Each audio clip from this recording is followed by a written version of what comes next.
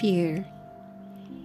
I was at a gathering and someone asked me what my greatest fear is. I thought about my fearful fears. So many, but I couldn't say it all. So I said something else because of the thought that no one would understand me nor my feelings. I mean, how can I explain to anyone that the thought of seeing things through ordinary eyes scares me to death? The thought of thinking that breathing is normal is just inspiration and expiration. The thought that I might one day see the mountains, birds of the air, the green grass, the trees in this country that are not existence in my own country as a normal scientific phenomenon makes me shiver.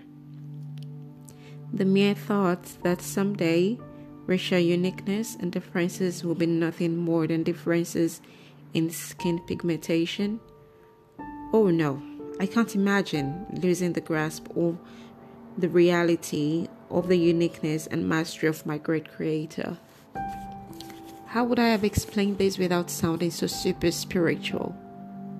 But I know what I mean when I say that the thought of losing the power, the levers, and the love masked by suffering which was displayed on the cross makes me tremble. God forbid the day that I see the events that took place on the cross 2,000 years ago on the hill of Golgotha as ordinary.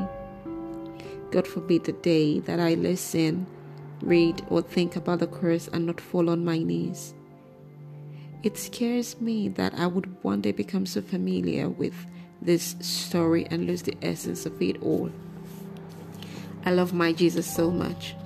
It scares me so much. No, actually, tears well up in my eyes whenever I think that a time might come when it becomes normal to not pray for a day.